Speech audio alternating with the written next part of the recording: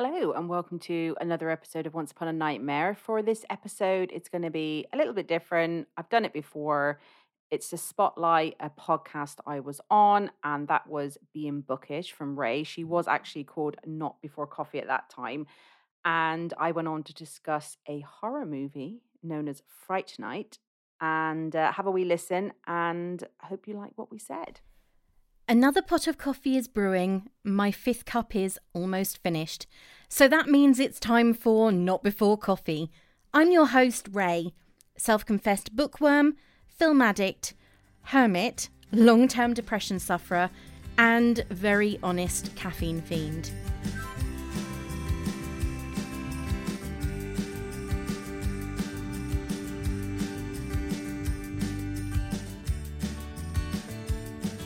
This week wasn't exactly what I had planned. In fact, due to technical issues, the episode that I had planned on will now be airing in April. However, it does mean you have something to look forward to, and so do I. So, what does that mean exactly for this week? Obviously, it does mean I'm still recording because you can hear my voice. But it also means we are taking a trip back in time to when boobs, sex and vampires in films meant it earned an 18 rating, when satin blouses and shoulder pads were a fashion statement, and green slime was meant to be scary. Yes, we are travelling back to the 1980s. And we are travelling all the way back to when we were 11. We were, weren't we? We were indeed. We are travelling back to 1985. And I so remember having a crush on Chris Sarandon. He is actually quite good looking. By the way, I'm Lorraine. People are like, who the fuck's talking? Sorry, I swore. This is Lorraine. You've heard her on my show before. I've been on hers. This is Lorraine from Once Upon a Nightmare. And we are both travelling back to our 11th year this year, 1985. I don't think I saw this, though, in 1985. It would have been later. Well, it was an 18, I think. Yeah, exactly. And that was when 18s were 18s and you didn't get them. There was no way of watching them. Not for me. I watched this on pirate video probably about 1987. So about the same time as The Lost Boys when The Lost Boys came out. And this is a comedy horror. Oh, and we're talking about Fright Night, if anyone hadn't guessed. The original, not the remake with Colin Farrell, which I haven't seen. Have you seen the remake? I have. Is it any good? It's all right. There's a really good song on it. You know the song, I think it's from this, but you know the, I think it's Jay-Z's song, 99 Problems, but the bitch ain't one. Yeah. Well, there's a guy that does a version of it and it's like, it's really cool. It's a really cool song. That's the thing with this one. This does not have the traditional 80s soundtrack. No, but while I don't know what the songs were, I actually liked them. It turns out all of the songs for this soundtrack were actually written for this film. Oh, maybe that's why I don't know. Yeah, they were written, I think, looking at the IMDb and Wikipedia pages for this film, they were written, I think, by Tom Holland, and that's the director of this film's wife. Not Spider-Man. Not Spider-Man and not the author. Because I've read a load of Tom Holland books. He likes to write, not this guy, he likes to write historical fiction and historical fact, but it's not the same Tom Holland. There are a lot of Tom Hollands. There's too many of them. This is the guy who wrote Child's Play. Oh, it is, isn't it? Yes. Yeah, because he wrote this as well, didn't he? He did. He wrote it, he directed it, and he also directed the sequel, which came out in 1989, I believe. Okay, yeah. Fright Night 2. Cool. And apparently, last year, he announced that there is going to be a third film in the series called Fright Night Resurrection, which is going to completely disregard the second film. Okay. Interesting. I wonder will any of the actors make a cameo or anything? Well, Chris Sarandon, who played Jerry, the vampire, was 43 when this came out. Was he 43? He was 43. Wow, I didn't think he was that age at all. I would have put him in like 30s, early 30s. He's now 78. Wow. And then, of course, you've got Amanda Bierce, who plays Amy. Now, you think about, she dressed, oh my God. See, this was the thing that made it very, very difficult for me to equate this with a 1980s film. Her clothes. If ever there was someone that was dressing like a woman who was in her 30s or 40s and working as a secretary in a typing pool, it's Amy. Yeah. With the long skirts and those awful blouses. She was 27 when she played Amy, Amanda Bierce. Oh, because they were high school students, weren't they? Because they were 17. Yeah. And she went on after this to play the very, very uptight neighbour in Married with Children. Oh. She was Marcy. Oh. I remember Marcy, yeah. Yes, Marcy Darcy. Marcy Darcy. Yeah, that's her name. Her name was Marcy Darcy. That's just mean. I know. And it had an apostrophe in the middle, so it was French, Darcy. But okay. Yeah. And of course we have William Ragsdale, who played the lead, Charlie. At the time he was 24. He looked very young. They both did. They all did. Yeah, they did. William Ragsdale then went on. He was in the sequel to Mannequin. I don't think I've seen the sequel to Mannequin.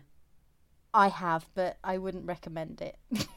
Yeah, I don't think I have. I didn't even know there was one. Yeah, Mannequin 2 on the move. Is Hollywood in it? Yes. Okay, yeah, I think I have heard of it. I think I have seen it. Hollywood is in it. She was a medieval princess played by Christy Swanson from Buffy the Vampire Slayer. Ah, yes, the original Buffy. Yeah, the original Buffy. So there are some well-known actors in it, because Chris Sarandon was Susan Sarandon's first husband. I don't know why I always think when I look at it, it's Chris Sarandon. Oh, he's Susan Sarandon's brother. No, he's really not. They're quite similar in how they look, aren't they? They are. I tell you one thing that struck me in this film was he is very feminine in his appearance. He's got very, very slender fingers, and I think that's a stunt double. You think so? I did. There was one scene when Charlie's looking through the window, and the hands, the hands come up. With the long fingernails. Yeah, I think that was a stunt double. I don't think that was his hands. I might be wrong. That was just the first thing I thought when I saw it. Because they are incredibly long, slender fingers, and they're very feminine in appearance. Yeah.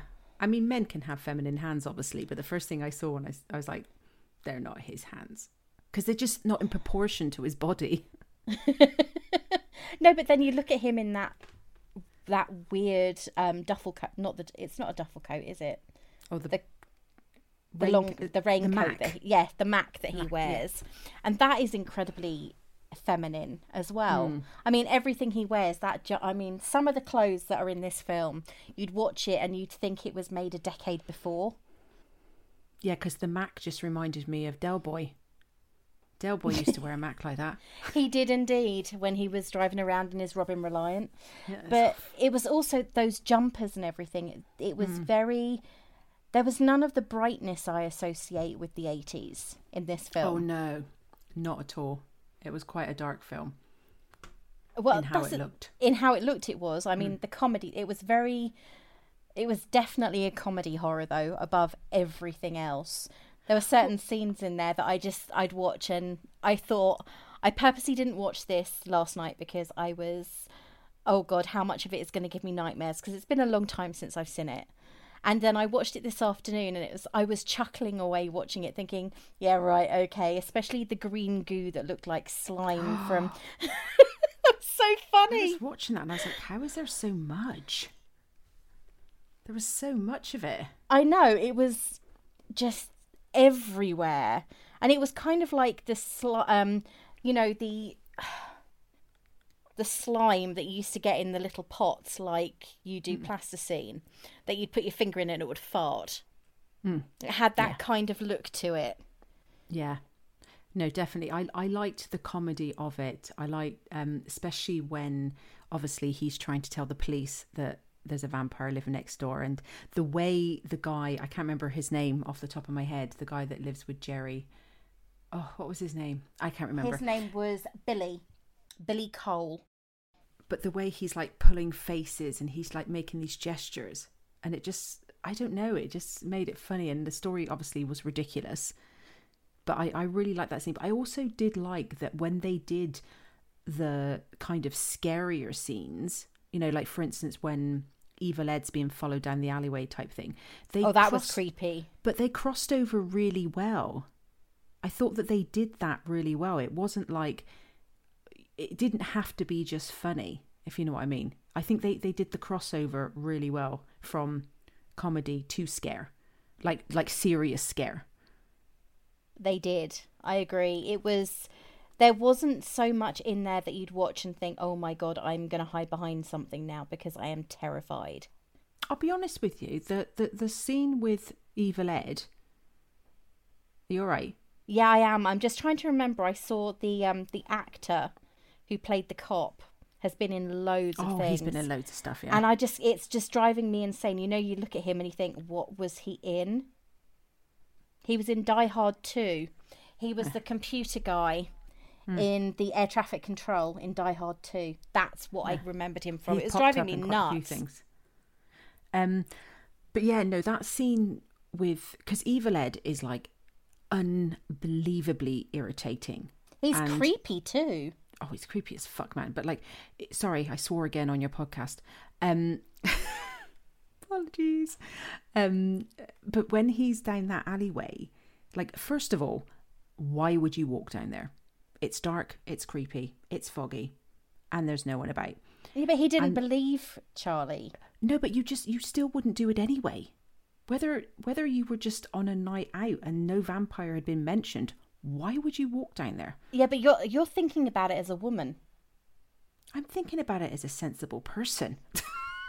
But that's the thing. I think with certain things like that, we do look at things from the perspective of, would we as women do that? No. And no, we wouldn't. But a lot of guys would, because they That's don't true. have the same fears as we do, or the same paranoia, or the same tales of horror that we've heard from our friends. So yeah, no, that's true. Like, women do tend to take more precautions, you know, like as I was watching a comedy the other day, Amy Schumer, and she was talking about how women put their keys in their fingers when they're walking down because it's some sort of weapon. I always do that. Yeah, exactly. No, but that scene, that whole thing, that I found that really scary. I did. I must admit, I was a bit jumpy at that one. Yeah, that's it though, isn't it? Is that there are certain elements of it, you look at it and you think, they're doing this because they know that there are going to be bits further on that will make you think about this again. Yeah, exactly. And it doesn't... What's going to make you jump? Yeah, and it doesn't lose its pace. Like, when it jumps to those scary bits, it doesn't lose its pace. Like, we have all that amazing comedy that I must admit I did, you know, find a bit funny. And I think certain scenes that I don't know if they were meant to be comedy, I found them funny. Kind of like, you know, when you watch like the old Abbott and Costello film from the 40s, Frankenstein, or Shaun of the Dead, you know, it's, I think, you know, and obviously it also does things like with Scream, where it kind of makes fun a bit of the genre, and, you know, I kind of liked all that, but I feel like it's almost hard to get it right. And I felt like they kind of got the balance right of comedy, but also at the end of the day, it is a scary film. It's an 18, so there has to be something in it that's slightly... Yeah, but then was there something in it more the sex and the nakedness than the...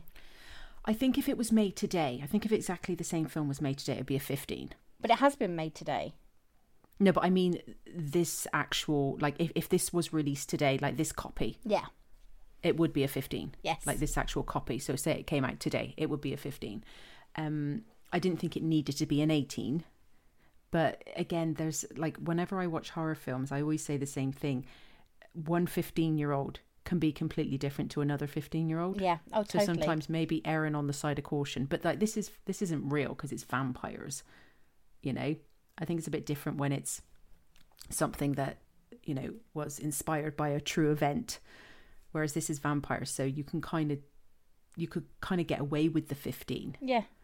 You think about it, 2 years later, just 2 years later, The Lost Boys came out. And that was only a 15, wasn't it? And certain elements of that were 10 times more frightening. There is a scene in that film I still can't watch. Which one? The one with the biting in the forehead, when they attack those bikers in the tree. They jump down from the tree and bite that guy in the forehead. That is one scene I cannot watch. I can cope with any other part of the film, just not that bit. But I think with The Lost Boys, what you have to remember, obviously, is that was the Coreys, the time of the Coreys. And who was in love with the Coreys? Us. Oh, yeah. When we were 14, when we were 13. And us at 13 or 14 couldn't get into 18 films. You know, there was more chance as well of our parents letting us see a 15 than there would have been if an 18. At that time, weren't we allowed, if we went to into the cinema with our parents, weren't we allowed to go in with our parents to see a 15? Yeah, but my parents wouldn't have brought me. Oh, my mum would have done, but I think I went. Mine I think I went with an older cousin. Yeah, no, mine wouldn't have. Just because it wasn't their thing. Like, there's no way my dad would have sat through The Lost Boys. And my mum it just wasn't probably her thing at the time. And it's probably not something I would have wanted to do. I'm not going to the cinema with my mother. Are you crazy? I've got my reputation. I had no reputation.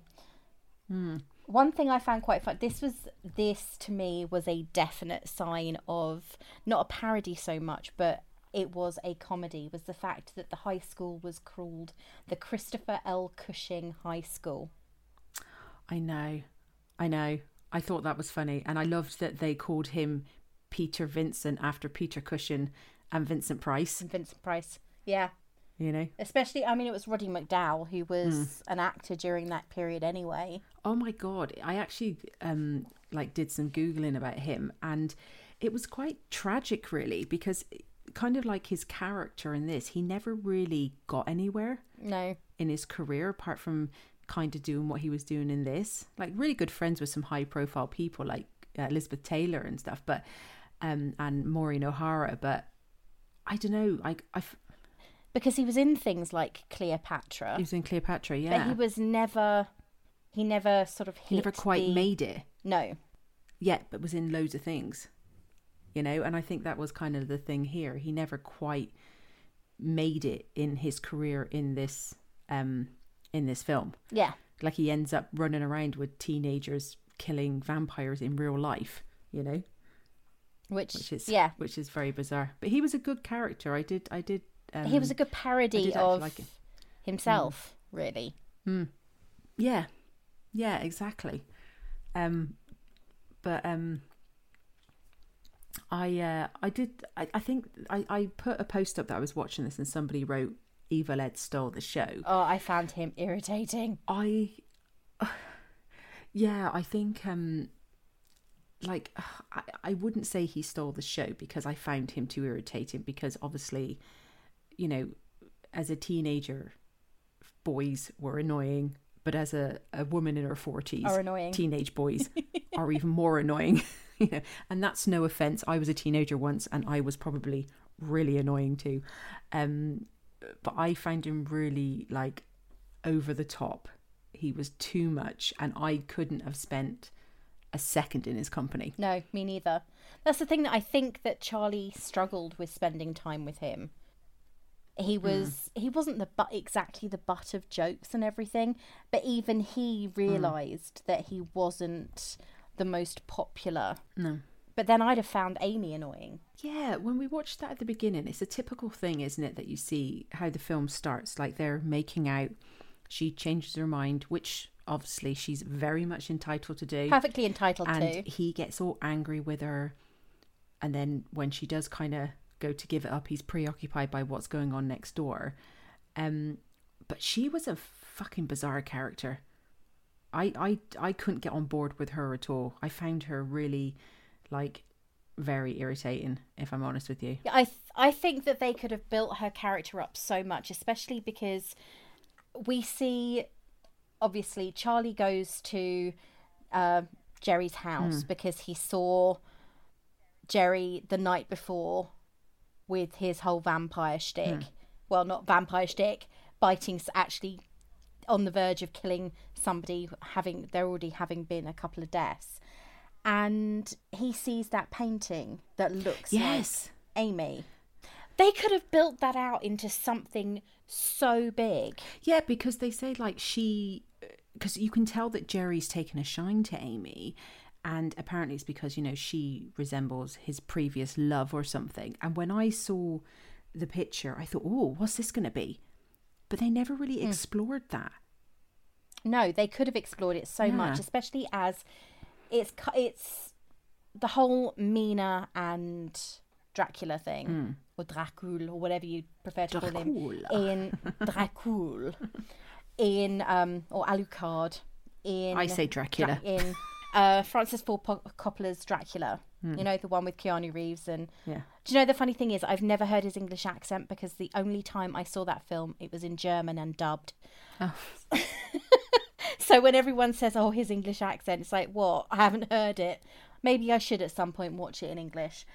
But anyhow, there is that exploration of his fascination with Mina. This could have built on his fascination with Amy and his reasons for it, and made him a little bit more. Maybe they didn't want to make him sympathetic, but it seemed very much like they were trying to shoehorn a lot of stuff in missed out a lot by making it an hour and 40 minutes. Yeah, because they kind of, like, I felt, especially in the nightclub scene when they're dancing very erotically. Is that how you pronounce it? Very. You say that erotically. So the I'm doing exercises on a hula hoop without a hula hoop is erotic now. Well, when she was bending down with her face in his crotch, you don't see that in the nightclubs. I don't know what nightclubs you went to, but not in the ones I went to. Okay, I'm not going to answer that question. It's all coming out now, Ray. It's all coming out. Yeah. So, but the whole thing with them two, it was more like he was trying to piss off Charlie than anything else. Like, why didn't he just why didn't he just kill Charlie? Like, why didn't he just kill him? He did say that at the beginning, though, didn't he? Because Charlie says to him, why aren't you just going to kill me? Why don't you just kill me? Yeah, but... Oh, I don't... And he says something that is... Because he nearly does kill him that first night. When he tries to throw him out a window, and Charlie then stabs his hand with a pencil. Yeah, because I think he was going to shut the window on him, wasn't he, with those nails in it? Exactly. And he didn't even flinch when he saw that photo of Amy that got pierced as it fell out the window. Yeah. So there seemed to be so many, I wouldn't say plot holes, because to be fair, there wasn't loads and loads of plot. It was just fun and vampires and stabbings, and as there always is in a vampire film, loads of stakes and everything else. But there were certain things that just didn't seem to add up, like the whole Amy thing. There could have been a really good storyline with the Amy picture. Do you think that when Amy became vampire Amy, that she was that was what his part, the woman that he was in love with, that was that version of her? I don't know. Because, like, she looked completely different. She was in that very virginal dress that was a bit slutty. It looked kind of like something from Some Like It Hot, not Some Like It Hot, 7 Year Itch. Yeah, but maybe needed a bra. What was with the red hair? Yeah, and then this crazy mad hair. Like it was almost like they made it grow because that was the only prosthetic face they had this wild red hair. But I will say one thing. Like when you watch something like I've heard, I haven't seen these ones, but like, you know, with the Lost Boys, or apparently True Blood, or one of those things, the vampires aren't like gross, basically. But when the vampires became vampires in here, they were vile. They were like, they weren't like your Interview with a Vampire kind of like a bit sophisticated looking, like, dare I say his name on a Ray podcast, but Tom Cruise and Brad Pitt. No. Sorry. I broke the cardinal rule. Can swear all I want, but don't mention TC. Whereas on this, like, especially when he changes, I think after he got stabbed, I mean, his face was grotesque. Mm-hmm. And when Amy became one, it was like, I don't know if you've ever seen American Horror Story, but Twisty the Clown, like this massive like face of teeth. Like there was nothing sexy about them when they became vampires. And when I think of vampires, there should be a sexiness about them. So very much in a way more like the vampires in Buffy and Angel, where it was a demon. The vampire's actually a demon. Demon, yeah. That's what that's kind of what yeah. it made me think of, that these vampires were. We don't get any of the mythology behind these vampires. No, and I've touched on Buffy, and I just can't get into it. Harry keeps on trying to get me into it. I just can't. But yeah, you're right. Like the vampires there, it's like there's nothing sexy about those vampires. When they're not vampires, yay, amazing. But when you watch, certain things like The Lost Boys, there's a coolness about them. You can look at them. Whereas at one point with Jerry, when he was like full psycho vampire, I just didn't. He was horrifyingly Oh ugly. my God, it was disgusting. And it looked really, really weird because he's wearing the trench coat and that red jumper. Yeah, it really. The trench coat and the red jumper with the white collared shirt, and he has got full demon face. Yeah. No, I just didn't get that. And especially as well when Evil Ed, when he goes over to Peter Vincent's house and he's a vampire. And actually, what was with the red wig thing? Was that Evil Ed on a bed with a red He was pretending to be Charlie's mum. Oh, I've missed that bit. I was like, what's he doing? Vincent had gone upstairs because he'd heard a noise and he tried to make a phone call in the house and seen that the phone lines had been cut.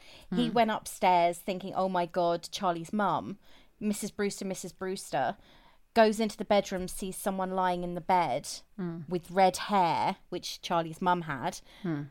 And then Ed rolls over because Charlie's mum's working nights. She even mentioned it the night before, saying, my idea of working isn't 3 a.m. But she was working at 3 o'clock in the morning. So, and that's another thing. You bringing up Ed reminds me of the crucifix. Oh, yes. Because the crucifix, when Peter Vincent, first off, he is confronted by Ed as a vampire. He presses the cross to Ed's face and it burns him. Yet when he confronts Jerry later on, oh no, you've got to believe. Yeah. But he's already, that really threw me. It's like either it works both times or it doesn't work at all. Right? I thought that as well. He says to use this, you've got to have faith. And then when he did it with Evil Ed, like you said, it burned the hell out of his forehead. But I thought that as well. I was like, I don't know, maybe because when you think of Jerry and Ed, two completely different characters, and maybe the experience of being a vampire or knowing kind of the tricks, because you could tell when he was talking to Jerry, there wasn't just fear. He was like intimidated. He was out of his comfort zone almost. Whereas when he talked to Ed, it was like it was an annoying little kid that he was just trying to get rid of.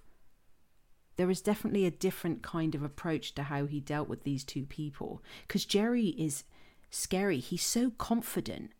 Like when he stands tall and looks at you, you're scared. Whereas with Ed, you're just like, oh, would you just piss off? Like, do you know what I mean? You annoying little cretin. You annoying little person, you. And maybe with Jerry, he didn't believe that he could actually take him down. Whereas with Ed, because Ed's a new vampire, new blood, he maybe thought that would be easier. Do you know what I mean? Yeah. I don't know. That's it. You start to look at certain things and you really begin to analyse them the more you look, and you see little things that are like, well, hang on a second. Because you say that and then you look at Amy. She is super confident in her vampire skin. Yeah. But maybe that's the real her, Maybe that personality is the real her. Maybe Jerry brings it out because he's so confident. Like he's hypnotizing. Do you know what I mean? Like there was, I remember Yeah. watching him as obviously as Jerry's face, and it was weird. I was kind of looking at him and I was like, there's just something so, I just wanted to look at him. I wanted to be in his presence. Do you know that way? He just had this weird way about him. And when she was in the nightclub and how he kind of did that to her, you know, the way he made her kind of dance with him, like he was the puppet master there. Oh yeah, definitely. And I almost felt for a minute myself, I was like, I can see why he's doing this.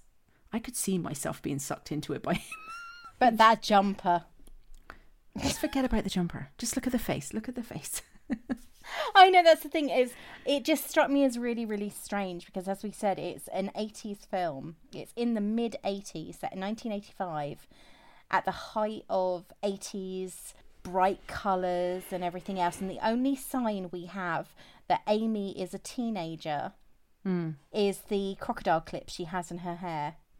That somehow quickly, mysteriously vanishes between her talking with Charlie when he's by the telephones and her dancing with Jerry. Yeah. That dance thing was weird. Then her outfit was weird. Yeah, she was an oddball. I really didn't know what to make of her at all. It was kind of like, as I said, for me, it was very much like she was a 40-year-old woman in a 17-year-old girl's body.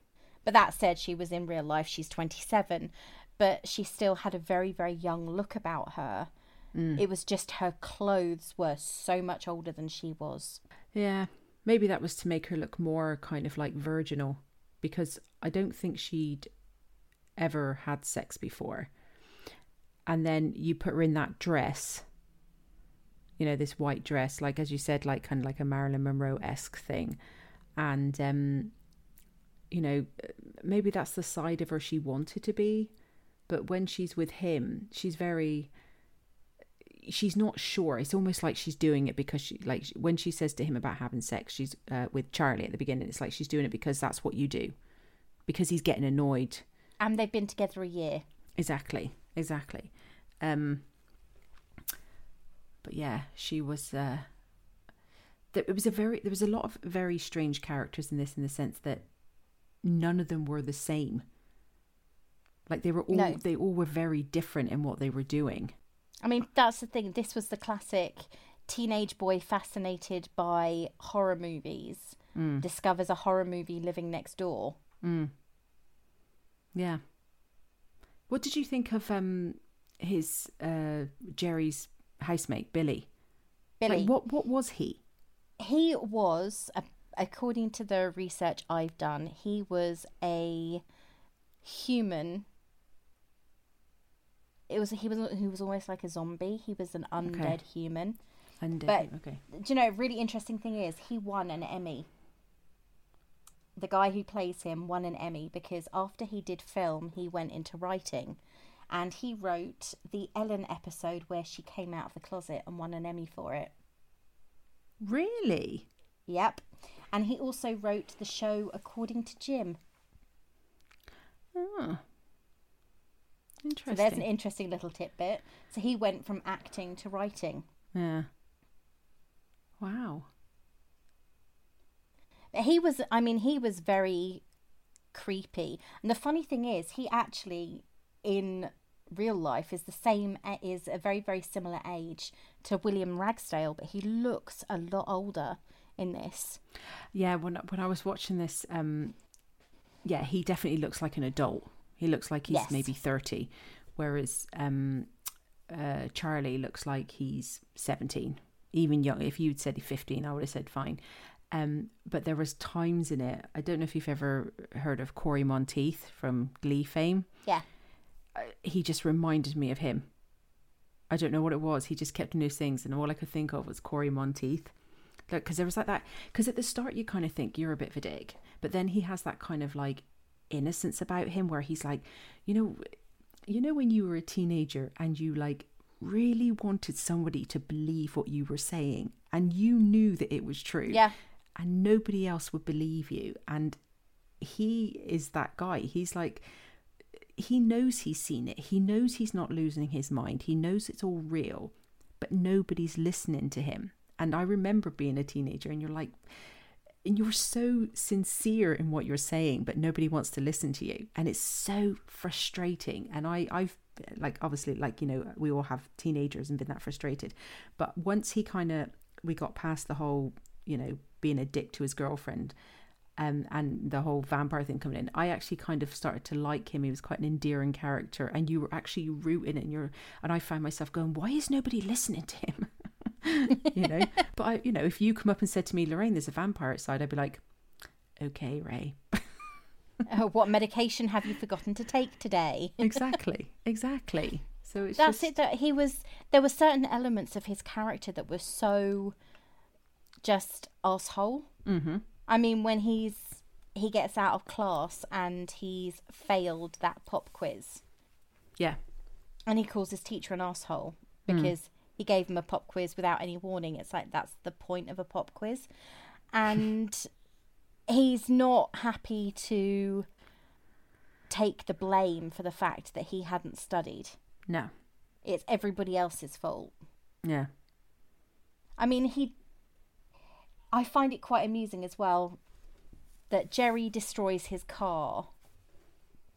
Yeah. After he stabs him with a pencil.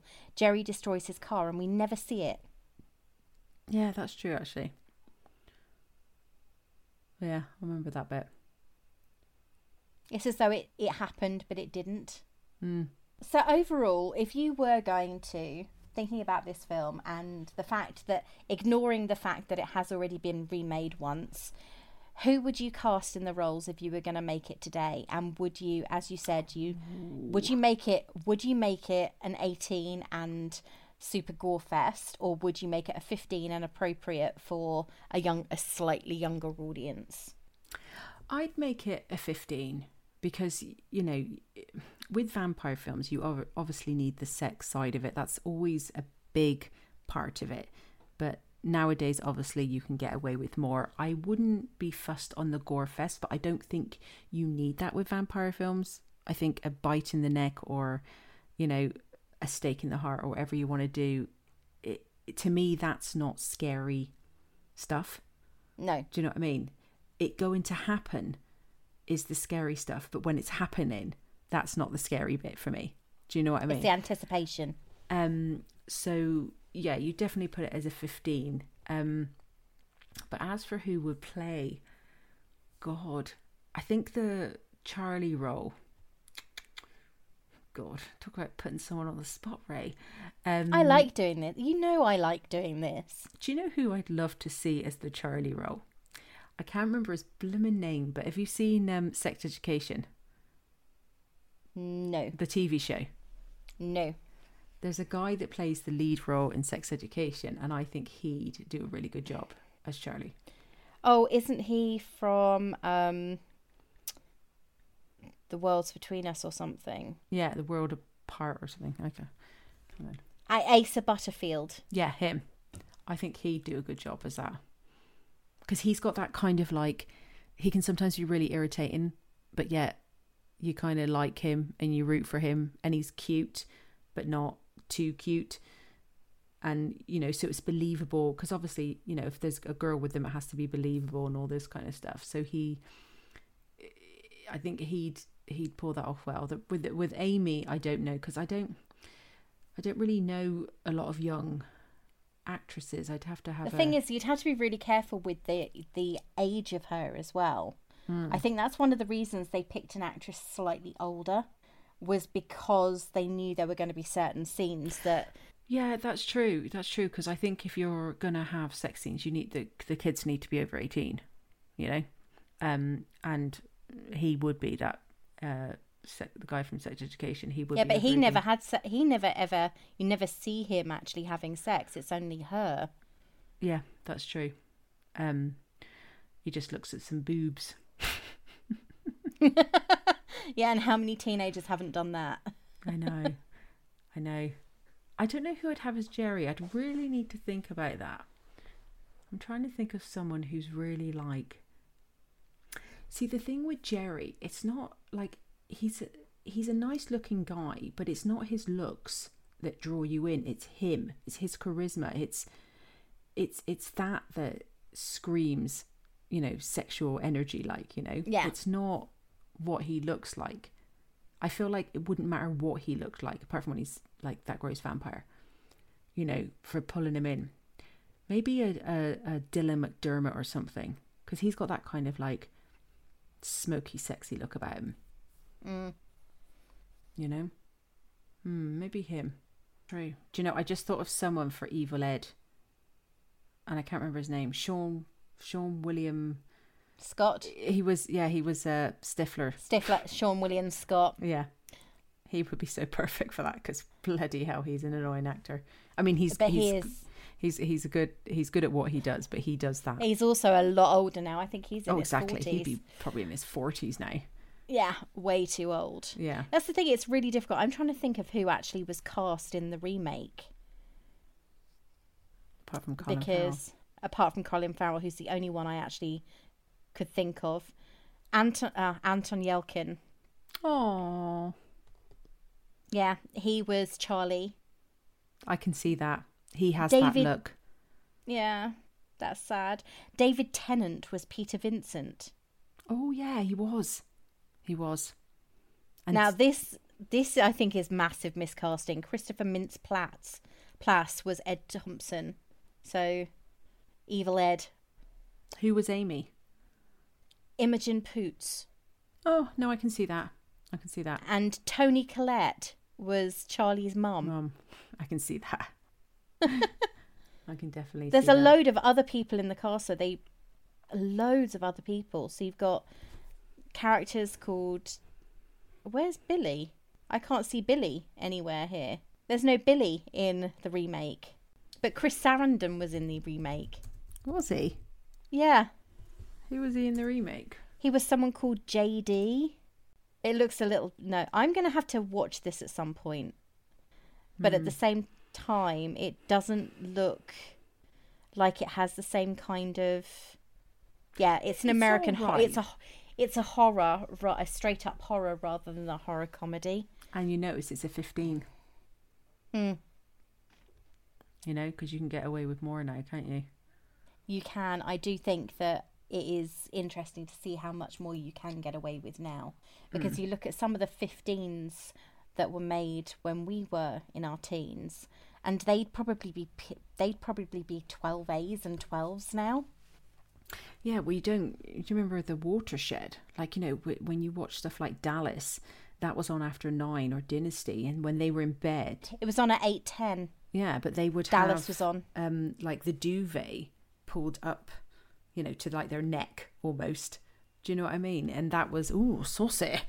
You know, and then I remember actually watching when Sex and the City first come out and seeing certain scenes with, you know, nudity and stuff like that. And I was like, oh my God, like you would never get away with that back, you know, a few years before.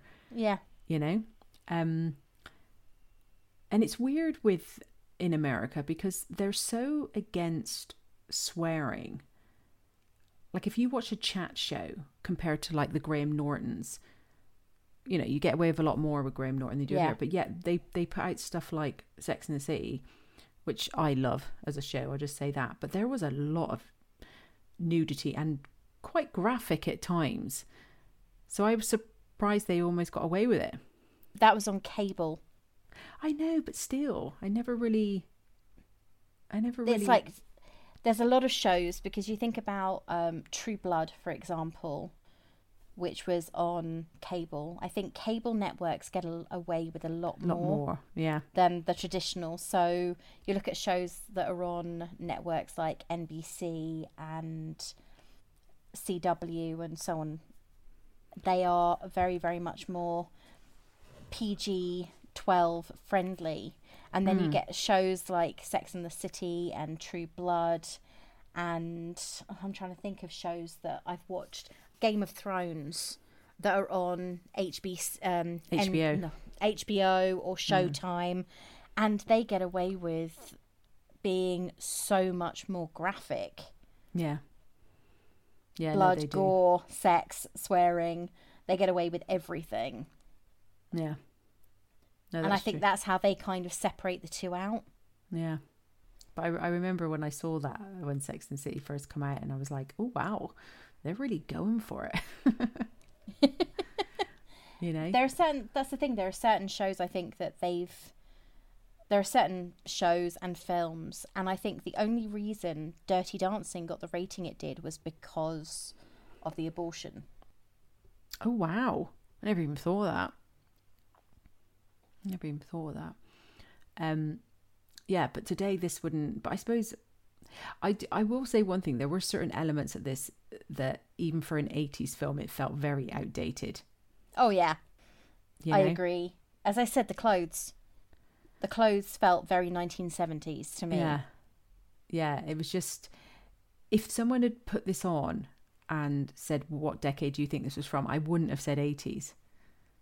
You know, maybe a bit with the music and the club scene and stuff like that. It sounded very 80s, but like there were elements of it where, well, but that's maybe they're trying to go back to kind of like the old school, because if you noticed a lot of the times when the TV was on, there was a lot of like Vincent Price, I think it was, you know, Dracula-esque type films on in the background and stuff like that.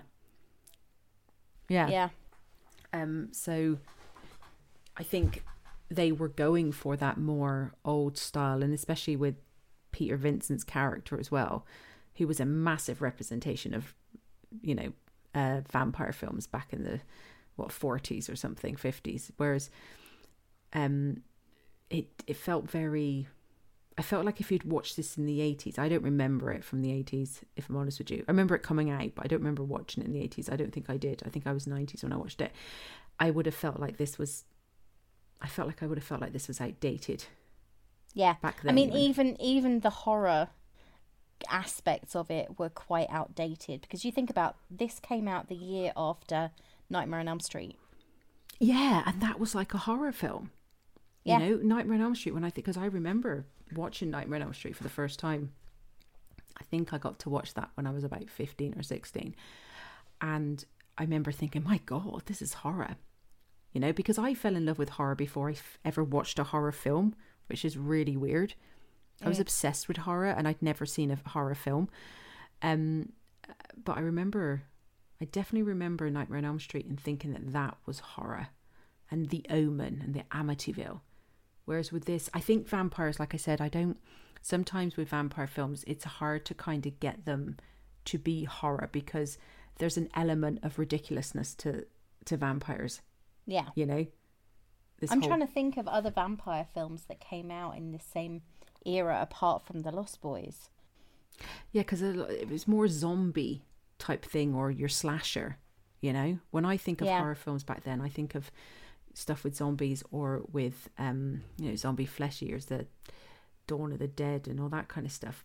Or, you know, your Michael Myers, your Jason Voorhees, your Freddy Kruegers. Like, you don't really think of vampires. You kind of think of that as more before, and it kind of made a bit of a comeback. And then you got The Lost Boys, which kind of basically shot vampires into everyone's faces, and they were cool.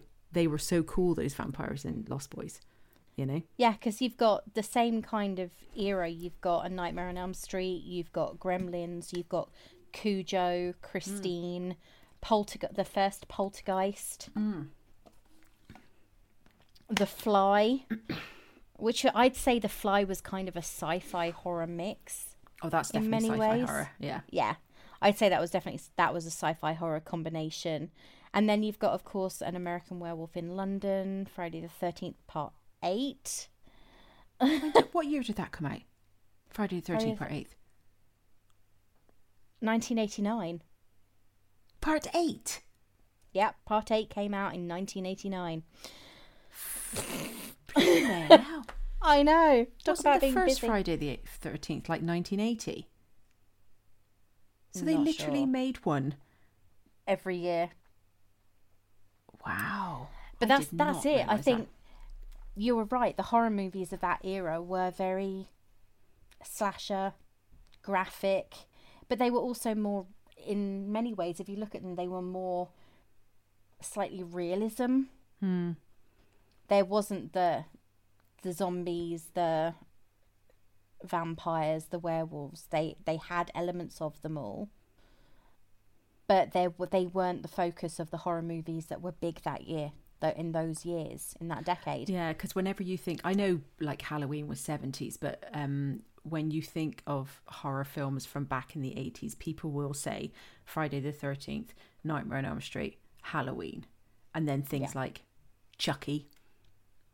That's a big one. Yeah, that was late 80. That was 88, I think. Yeah, Poltergeist. Like when I think back to 80s horror, I don't think vampire.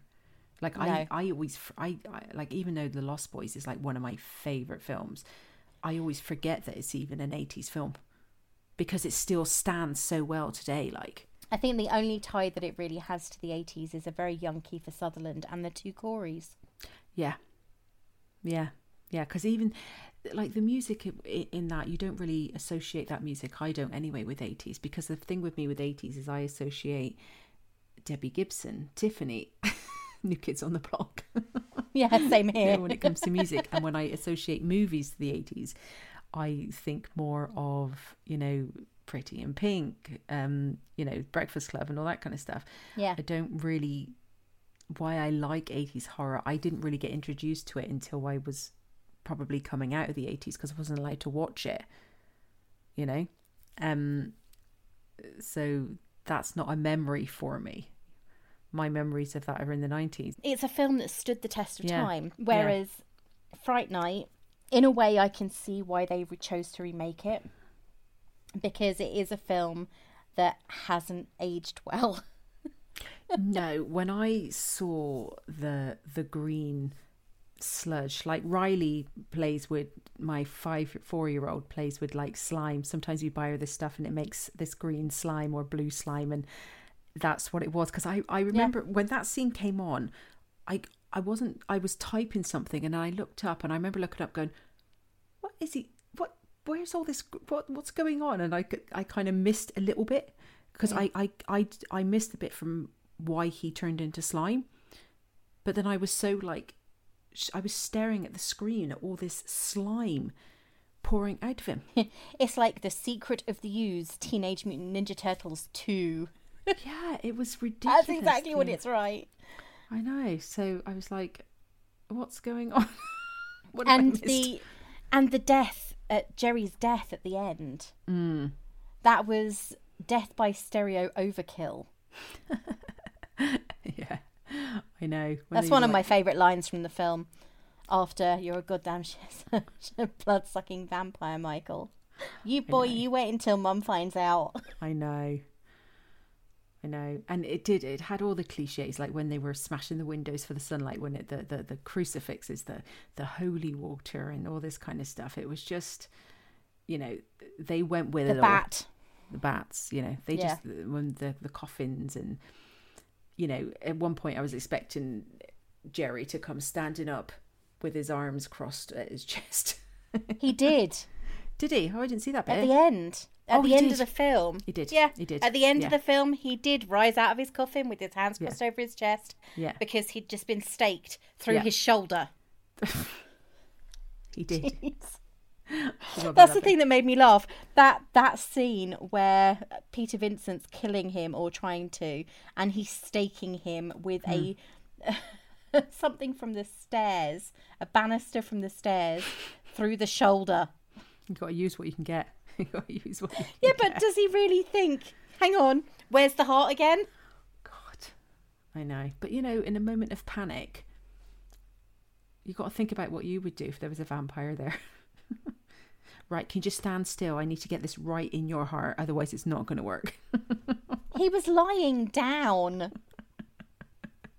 I love, though, the hindsight when you watch these films. It's the same thing, isn't it? Why are you doing that? Why are you running upstairs? Why aren't you running out the front door? He's lying down. It's like when, as you said earlier about Evil Ed, when he's running through those alleyways, you just knew he was going to get to a dead end. Yeah, you did. I mean, it was predictable. And it was predictable that he was going to get turned, because he was creepy from the word go. But I did like that scene. I must admit, I really did. I felt like that scene for me was like I'm watching a horror film, you know, because while he was being a bit of a muppet, you knew it was going to happen, and like he cried wolf too many times, so obviously they didn't think to go and really care that he was screaming. But I know I liked that scene. It was also a bit weird because there was parts of it where I was almost I felt like Jerry was going to open his coat and flash him. Yeah, I know that's exactly what I was thinking with that. It's that coat. It's like the way he was pulling it around himself and everything. He had a very graceful way of moving, but it was very, again, we go back to that. He was very feminine in his everything. His demeanor was incredible. He walked gracefully. He had cat-like grace. Which is why it was so disappointing that he turned into this absolutely horrifically ugly vampire. Yeah, but if I was just thinking of the vampires in Interview with the Vampire, they moved a certain way and acted a certain way. There was there's no aggression there. I mean, obviously when they became vampires, they could be a bit aggressive, a bit bitey. But when they were kind of more themselves, so to speak, there was a femininity there about them as well. And I think that's kind of the vibe with Jerry. There was, whereas with the Lost Boys vampires, they were like a bunch of teenagers that, were kind of gone off the rails a little bit and had been given this power that they really shouldn't have. Yeah. They weren't feminine. They were vampire bikers. Yeah, exactly. So I would put Jerry more like that, like the Interview with a Vampire type things, whereas... That's it, though. It was missing out on because we didn't know anything about his origins or his vampire mythology. I think that would have benefited the story. Yeah, no, I agree. There wasn't enough there, really. I think maybe it's because they were too busy trying to get the comic relief out of it to get all serious about, the whole background of it and stuff like that. But to be honest with you, I'll be honest with you with this film, I won't ever watch it again. Me it either. was a bit of fun to watch. I got bored in parts. I'm glad I watched it, but I won't go back there again. There was parts of it I really did enjoy, and I thought they were funny, and I thought they were scary. And if someone wanted to watch it, like someone came to visit and they were like, I really want to watch this, I say, fine, put it on. But I won't personally choose to go and see it, to watch it again. I think that's it, isn't it? It's a rather weak vampire story, and there are so many other vampire films out there that do it about 10,000 times better without even trying. Yeah, it's so dated. I can't watch I struggle with vampire films because I think that's why I struggle with Buffy. Although I've been told by many people, go to season 2. I think I'm one of the ones who said season 2. Everyone bloody says it to me.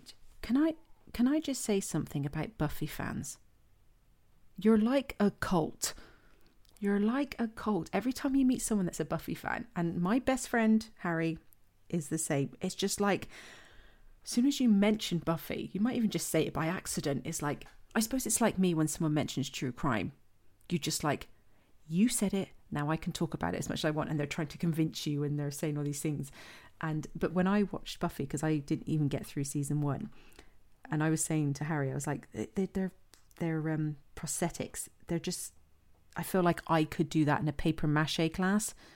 And that's kind of what I got from this. And that's why I find it hard to take it seriously, because I think with vampires, you should almost just have, a little bit of a teeth change and maybe their face slightly change.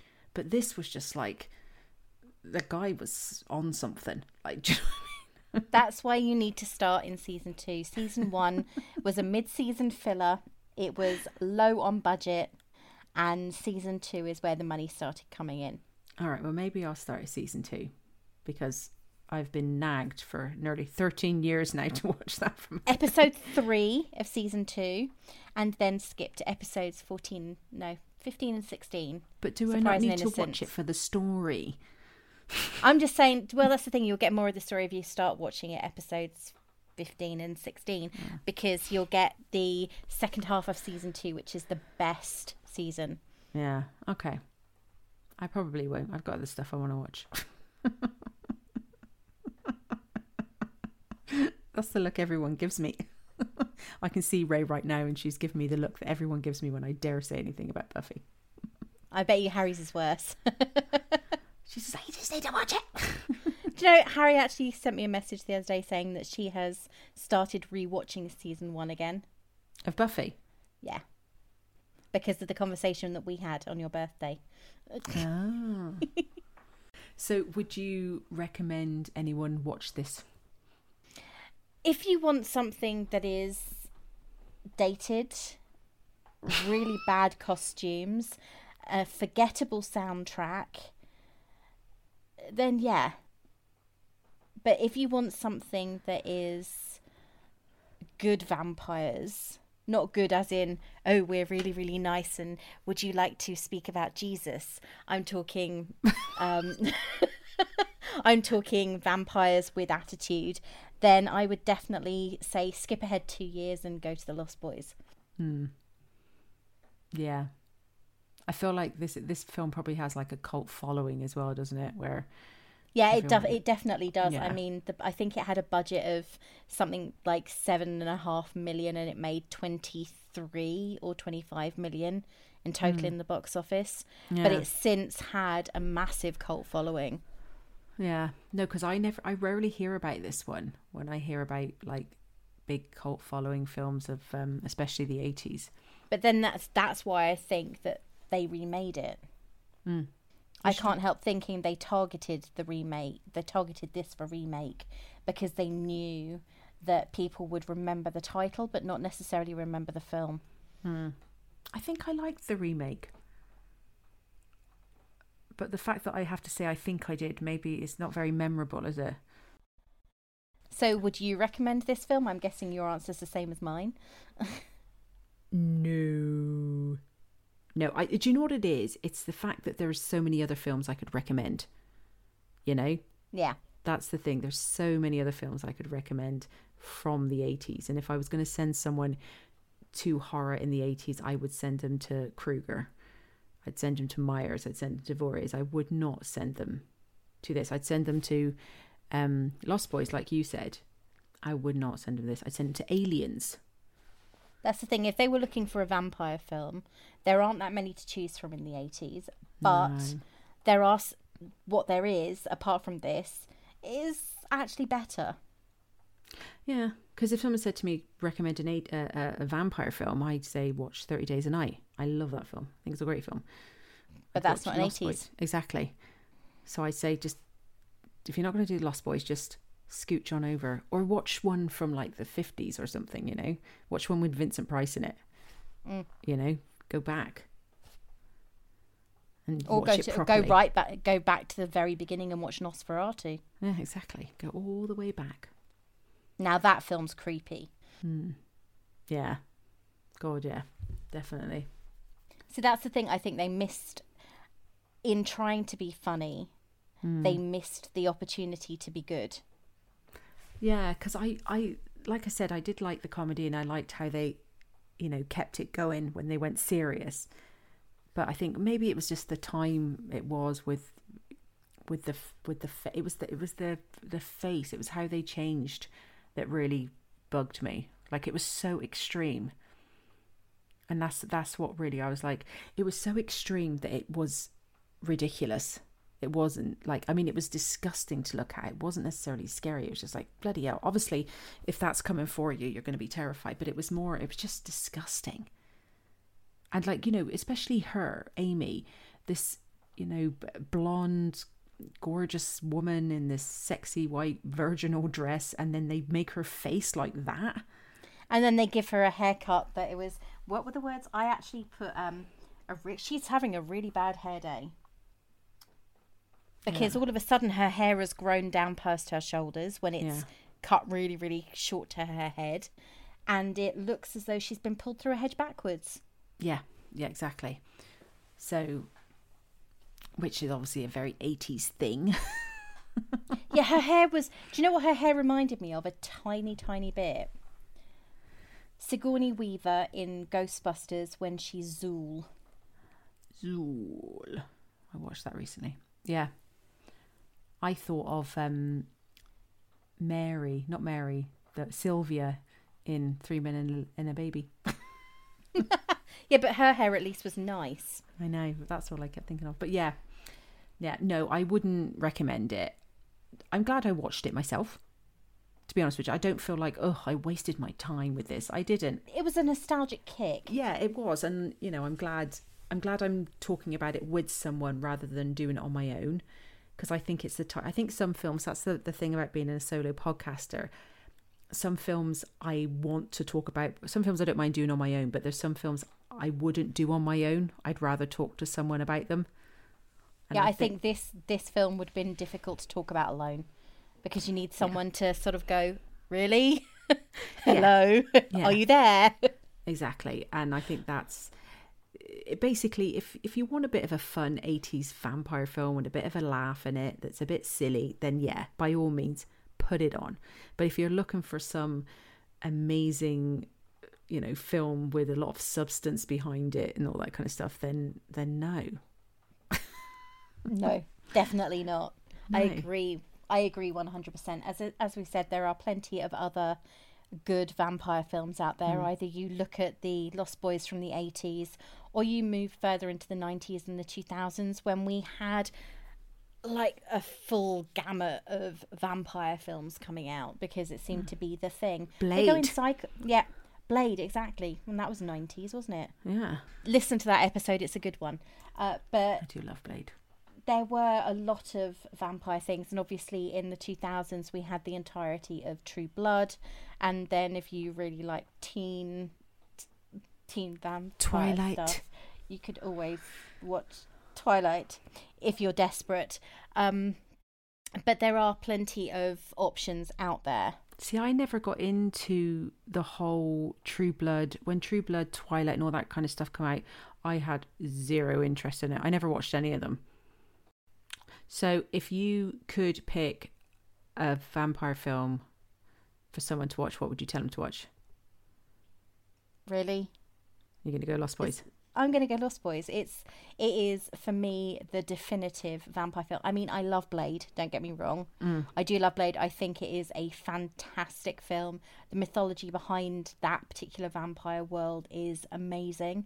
I have to admit, I'm also looking forward to seeing what they're going to do with Morbius, though I'm not keen on the casting. But it has to be The Lost Boys. It was one of the first vampire films that I watched. I had a huge crush on Corey Haim and Kiefer Sutherland, to be fair. And David was an incredible villain. Yeah. What about you? Well, I would have picked Lost Boys, but as soon as you did, I'm going Blade, because I just think that film is amazing, and I will watch it, like The Lost Boys, anytime. I watch those films anytime. Oh, and that's also, just so you know, if you're in the UK and have Amazon Prime, the entire Blade trilogy is currently available on Amazon Prime for free. Yeah, because I don't think I watched... I can't really remember much of the third one. I know Ryan Reynolds is in it, isn't he? And is it Jessica Biel? Is she in it? Yeah. I remember the second one, and I really enjoyed the second one. Luke Goss was in that. Yeah, I know. Well, Luke Goss seems to like sequels because he's also in Hellboy 2. Oh, all right, okay. So yeah, I would say, like, obviously Lost Boys, but Blade. Blade is a great film. If you don't like Blade, I question who you are as a person. Blade actually is credited with saving Marvel, just so you know. But he's amazing. Yeah, because obviously he was way back before all these other films started popping up. But 10 years.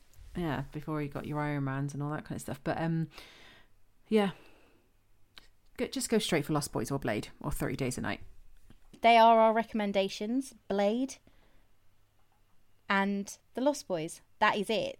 There are loads of other vampire films, and I'm sure that you're going to find something somewhere that you like. And if you're not into vampires, obviously there's werewolves, zombies, witches, fairies. Anything else? Goblins and ghosts and monsters. There's all sorts. There's enough out there for everyone. Yeah. Dragons. You can probably find something. And if vampires in schlock horror 1980s films are for you, then I think we found your kick, and that is Fright Night. Because that definitely fits. It definitely fits that particular branch of vampire film to a T. Yeah. Not that we'd recommend it. No. We watched it. We've already been through the trauma and the memories and everything else. So if you want to visit it, then by all means, go for it. It is a cult hit, and there must be a reason behind it. Yeah. I just don't know what it is. Cool. Note, we are going to say farewell to William Ragsdale, Chris Sarandon, and Amanda Bierce until never, because we're not going to be revisiting them. No. We are not going to be looking at the sequel, which came out in the 1980s and is called Fright Night 2 something. It's and even frightening. It's even scarier than before. That wouldn't be hard. And out of the three mentioned, only William Ragsdale actually came back. So, okay. I mean, the thing is, the film ended on a perfect opening for a sequel, and they don't use it.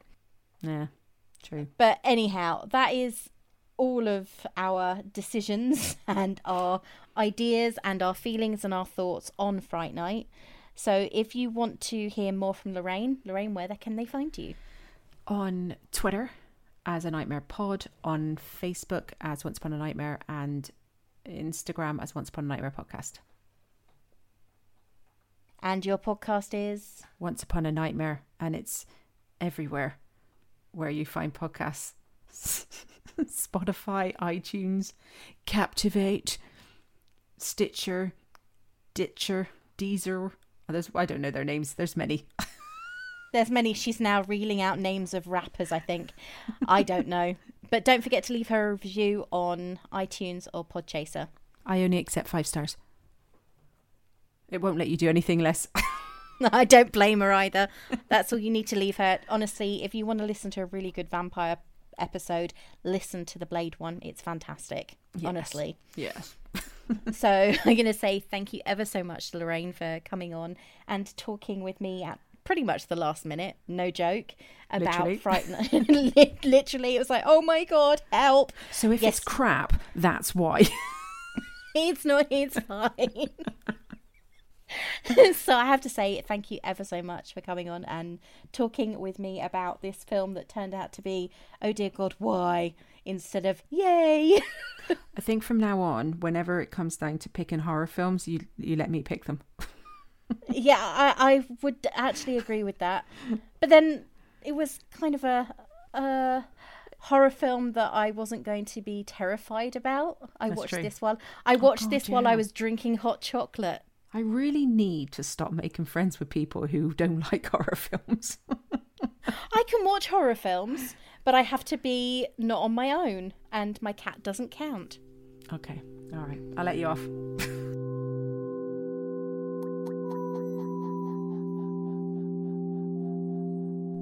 Okay, I know that this episode is actually proving longer than usual, but hopefully you enjoyed it, because seriously, it was great fun to record. However, now we've got to the moment you've probably all been waiting for, maybe.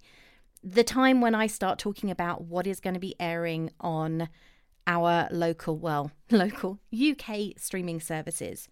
To start with, on Netflix on the 5th of February, which is tomorrow, if you're listening on Thursday, that is, Malcolm and Marie.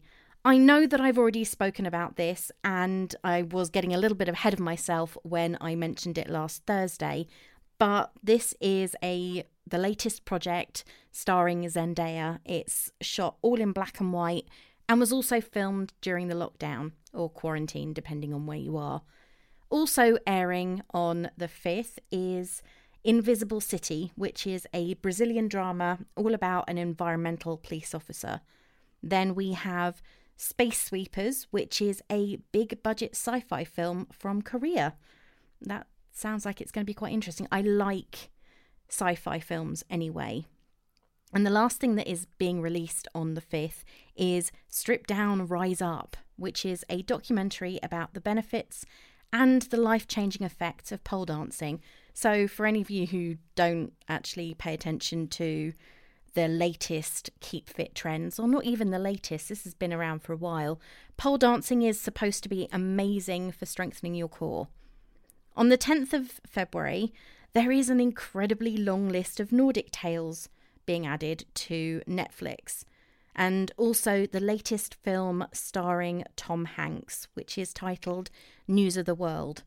And no, I don't think it's about the scandal with the Sunday newspaper. Also coming out on the 10th of February is Teen Titans Go to the Movies. It's the 2018 cinematic outing from I think it's Boomerang or Cartoon Network cartoon Teen Titans Go. Over on Amazon, we have a little bit, they're finally releasing some information. Not much, but they are releasing some. So on the 5th of February, we have Bliss, which is a film starring Salma Hayek and Owen Wilson. You also have Greenland, which stars Gerard Butler and Morena Baccarin. I believe that was supposed to be released in the cinemas at some point last year, but obviously due to COVID-19 and the lockdowns everywhere, they immediately decided to launch, well, not immediately even, they decided to release that on Amazon instead. On the 8th of February, we have season 1 of a show called Soulmates. This stars Malin Ackerman, Kingsley Ben-Adir and Bill Skarsgård. It asks the question, is love destiny? And of course, there has to be one film at least that I recognise the title of. That sounds really bad. I do watch a lot of films, but sometimes they'll release something and I think, I've never heard of that.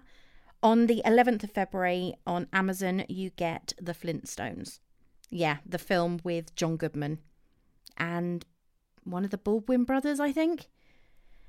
Over on Disney, things are a little bit quiet, but as I said last week, I think that this may well be due to the fact that they are launching Disney Plus Star on the 23rd of February. Not long to wait now. On the 5th of February, they are releasing a show on National Geographic, or their National Geographic section, which is called Europe from Above. And of course, you can also expect episode 5 of WandaVision to come out on Friday. Yeah, I know there isn't that much. I think that the week after next there will be a lot more because, of course, we're getting to Valentine's Day. And I know that they are talking about the release date for the Coming to America, the sequel. Not that I've actually even bothered to watch the advertising for that because I remember the first one, but I think I remember it more as I remember cringing at that when I was in my teens. So it's not one that I'm hugely anticipating, though I know there are a lot of people out there who are. So as soon as the release date is announced, I will definitely be putting it in this section.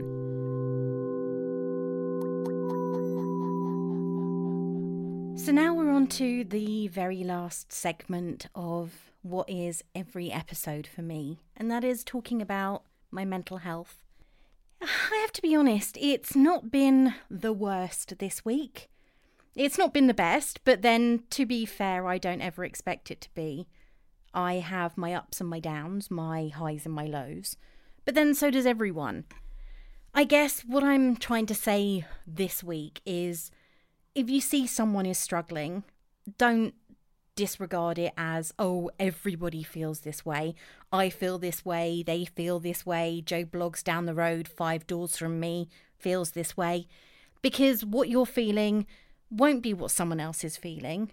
I know from experience, I was talking about this with a friend not that long ago.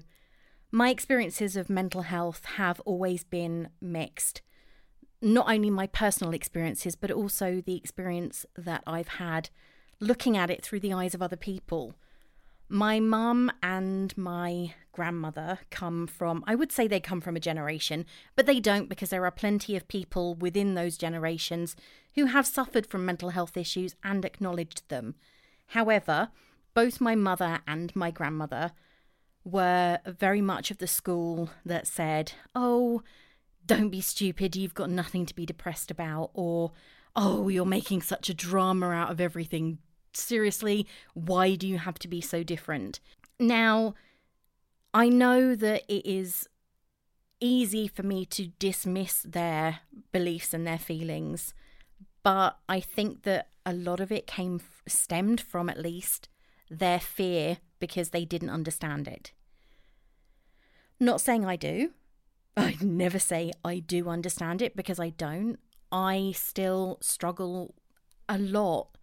Even though I have a diagnosis, I know that it's a chemical imbalance in my brain and oh my God, that sounded so like a chemical. But it is. It's a chemical imbalance in my brain and it is something that is never going to go away. I've never forgotten asking my psychiatrist, so when am I going to be able to stop taking these pills? As though taking these pills for a certain amount of time was going to cure me like it would if it was antibiotics and I had a throat infection. And he said to me, you are in all likelihood going to be taking these or something like them for the rest of your life. That kind of diagnosis, whether it's a terminal diagnosis or not, is not easy to cope with. It's not easy to accept, especially when you come from a family of people who refuse to acknowledge there is such a thing as a mental health issue that isn't connected to situation. I didn't exactly have an easy childhood. And I'm not going to use this as a, oh, woe is me, feel sorry for me thing. I didn't. I grew up in the 80s, which actually I miss quite a lot. But my dad passed away when I was 11 years old, only just 11, leaving my mum at the age of 30, a widow with 3 young children. My sister was 8. It wasn't an easy time for any of us. There was no state support. We got nothing. We didn't even qualify for free school meals. My mum didn't have a job for quite a long time after my dad had passed away because she had what the doctors term situational or circumstantial depression caused by an incident rather than caused by nothing, which is what mine is caused by. This means that I spent a lot of my time being a parent to my younger siblings. And it's one of the biggest reasons why I don't have children now. So when my mum says, oh, why didn't you give me any grandchildren? It's like, A, my sister gave you 4, and B, you left me to raise your children while you were understandably suffering. But at the same time, I was 11 years old. I did not need that responsibility. I do think that a lot of that has contributed to make me who I am, good or bad. And it does make me frustrated when I have to try to talk about depression. They don't understand it. I don't think they will. I don't think that a person who hasn't been through it can understand it. In fact, sometimes I don't think a person who has been through it can understand it, which is why I say, if you see someone who is suffering, someone who is in pain, talk to them. Well, actually, don't talk to them. Listen. Let them talk to you if they feel ready to. I guess my message this week isn't so much, oh, my week has been really, really bad. It's been busy. It's been stressful. And it wasn't helped by technical difficulties. However, those were outside of my control completely. And I will be recording that episode later on. In fact, we've already scheduled a date for recording. I just think that we need to support each other, whether that is by sending someone a message and saying, hi, do you need to talk? Or I know that it's hard right now because you can't exactly go up to somebody who you see queuing outside a shop and start a conversation. And also when you're out in the street, you can't exactly smile at someone and have them see it anymore. I used to just smile at people when I was walking down the street. Didn't want to stop and converse with them, but I'd always wave my hand at them and smile because I think that raises my mood slightly. But at the same time, I think you can still wave at people. You can still smile with your eyes at them. And there are going to be a lot of people out there who haven't spoken with a person in months. I bumped into somebody at the chemist a couple of weeks ago when I went to pick up a second lot of prescription because my first lot wasn't complete. And they hadn't spoken with anyone since November last year.